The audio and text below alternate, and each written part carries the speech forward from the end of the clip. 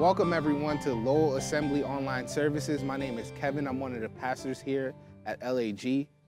If you're tuning in via Vimeo, Facebook, or YouTube, I just want to take the time out to thank you for joining us today.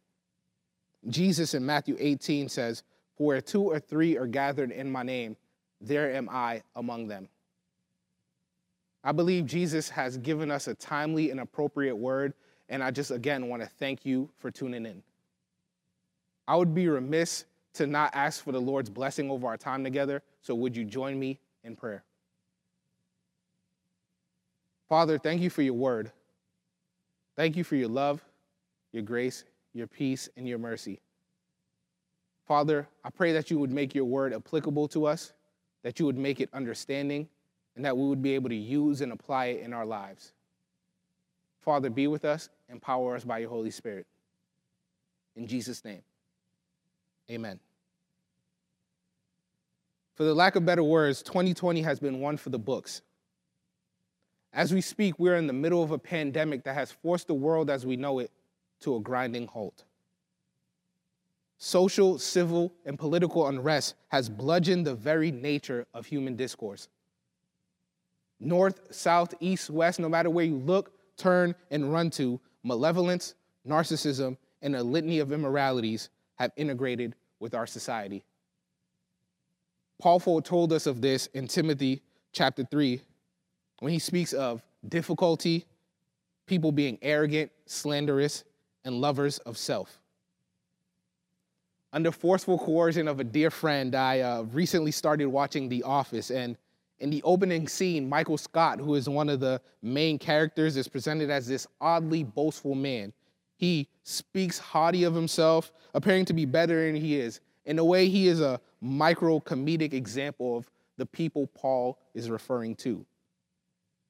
In Paul's writing to Timothy, though, his concern isn't with the world.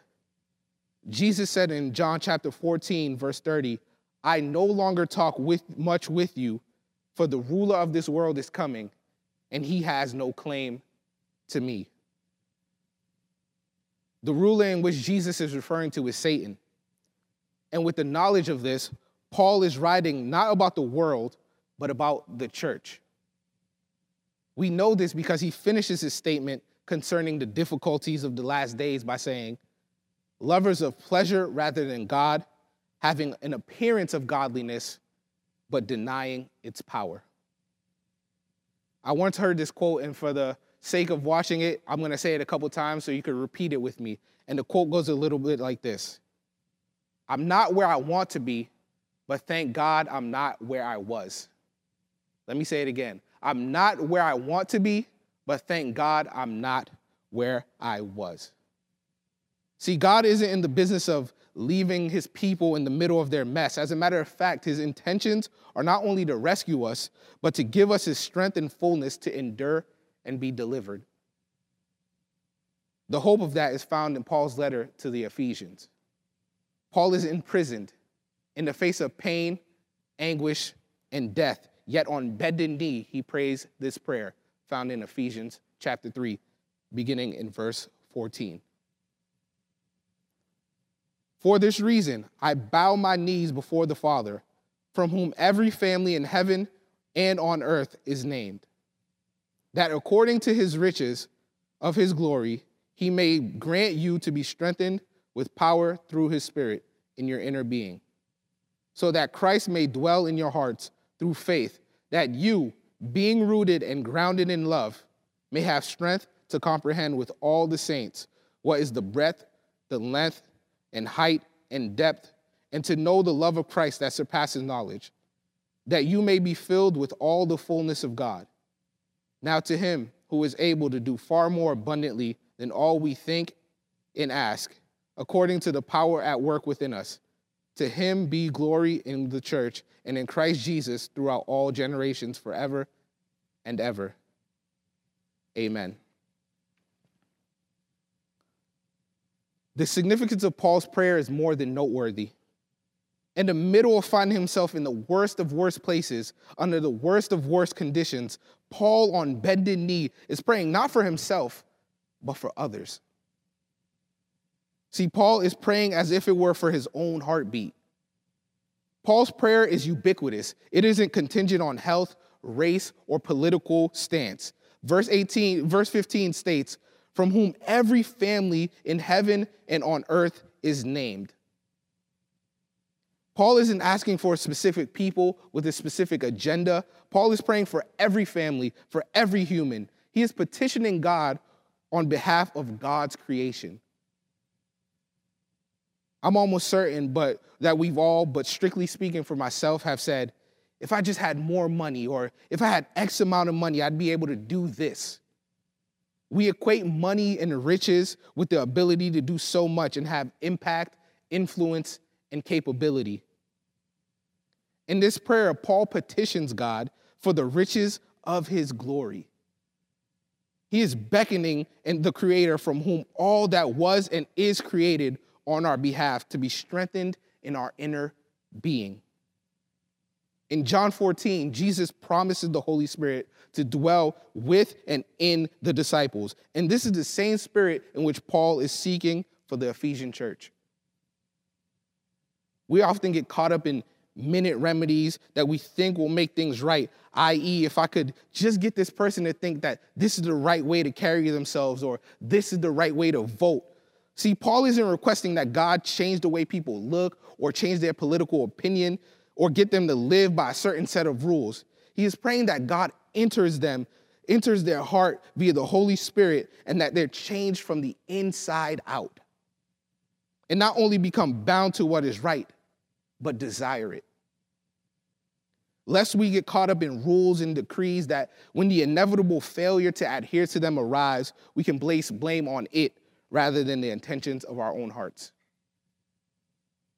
I remember one summer, I was maybe 16 and I was working landscaping, and one of our tasks was to uproot these bushes. I thought, no big deal. Stick a shovel in the ground, pull it out, job done, pay me my money. Little did I know of how deep the roots of the bushes went into the ground. We must have spent an entire day digging, hacking, and excavating this bush. And when we were finally done, there was a giant hole in the ground. And that's when I realized how deep roots ran. Roots form a foundation deep into the soil so that if a strong wind comes, the bush isn't simply blown away. Or if a strong rain passes, it isn't washed away. The roots form in order to sustain the life of the bush. And in Paul's prayer, this is what he is asking of God to do for the church. He says in verse 17, so that Christ may dwell in our hearts, being rooted and grounded in love. The Greek word kardeia, it refers to the center of one's being, both physical and spiritual, that which makes the individual what he or she is. See, when we are rooted in Christ, when he becomes as essential to us as breathing, it will enable us as the body of Christ, the church, to verse 18 and 19, have the strength to comprehend with all the saints what is the breadth, the length, the height, and the depth, to know the love of Christ that surpasses knowledge, that you may be filled with all the fullness of God. Paul prays this, remember, on his knees, imprisoned, so that we may understand, comprehend, and realize that is so much bigger, so much grander than our jobs or our bills or what side of the political spectrum we fall on or what rules we try not to break. He prays this so that God can grant us the understanding of how wide, how long, how deep, and how high the love of Christ is that surpasses knowledge. That surpasses knowledge. That is such intriguing wording to me. See, knowledge is defined as facts, information, and skills acquired by a person through experience or education. The theoretical or practical understanding of a subject. In layman terms, knowledge is logic. Knowledge is making sense. So what Paul is saying in his prayer to God is to make them understand your love and be so entrenched in it that even if they were to lose all they hold dear, even if they were to lose all that makes sense to them, they would still cling to your love. In fact, they would give it all up, and gladly so, for your sake. He is praying that the knowledge of God and his love would be the springboard to all that makes sense, and apart from that, nothing matters. Paul, knowing whom God is and knowing whom he was praying for, prefaces the closing of his prayer with great intention. Verse 20, Paul states, "Now to him who is able to do far more abundantly than all we ask, think, according to the power at work within us." By saying this, Paul is asking for a power and provision greater than the church could imagine. Why? Because the task at hand is greater than the working of a man. The reinvigoration of minds and the mending of hearts require more than simple human knowledge and medicine. Paul knew that in order to find true reconciliation and to experience God's true love in its fullness and entirety, that we would need the workings of something far greater than what we could ask or think. So he pleads to God. The Greek word ekklesia, usually translated as church, means those who were called out. Paul, with extreme earnestness and zeal, communes with God on the behalf of churches and asks them to strengthen through his Spirit, with his fullness, to his glory, those who were called out, the church. So, in the midst of these trying times, in the face of strife, divisiveness, ambiguity, and an aptitude toward ungodliness, we, the church, ought to take heed to Paul's prayer.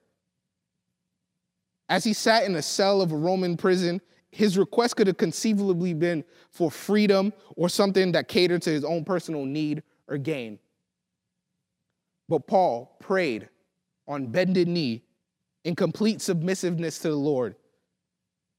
He prays for the church to be strengthened by God's Spirit in the fullness of his glory to go into the world, not with bombastic or pretentious attitude, but legitimized and empowered with the Holy Spirit by God, to be the light in a dark world, to hearken to those who are ostracized and shunned. I'm not saying the church is to be apolitical or not have an opinion. What I'm saying is that we have a mandate that supersedes race, creed, health status, political standing, and that mandate is to be a refuge for the weary, the haven for the abused, because Jesus died not just for me or for you, but for all. 1 John chapter 2, verse 2. He is the propitiation for our sins, and not for ours only, but also for the sins of the whole world. Father, in light of that truth, we come to you, Lord God, humbled, hungry, and waiting. Lord, we pray that you would strengthen us, Lord, by your Holy Spirit in its entirety, in its fullness, Lord, for your glory, to be vessels of light in a dark world. Let us be sustenance to the hungry, hydration to the thirsty. And Lord God, use us, God, to be an example of you in this world. Father, we do not take the opportunity lightly. We take it with full humbleness and abandon. And we pray that you will do your will in our lives and our hearts, that you would bring us together under your banner, and that we would live according to your will. And we pray all of this in Jesus' name. Amen.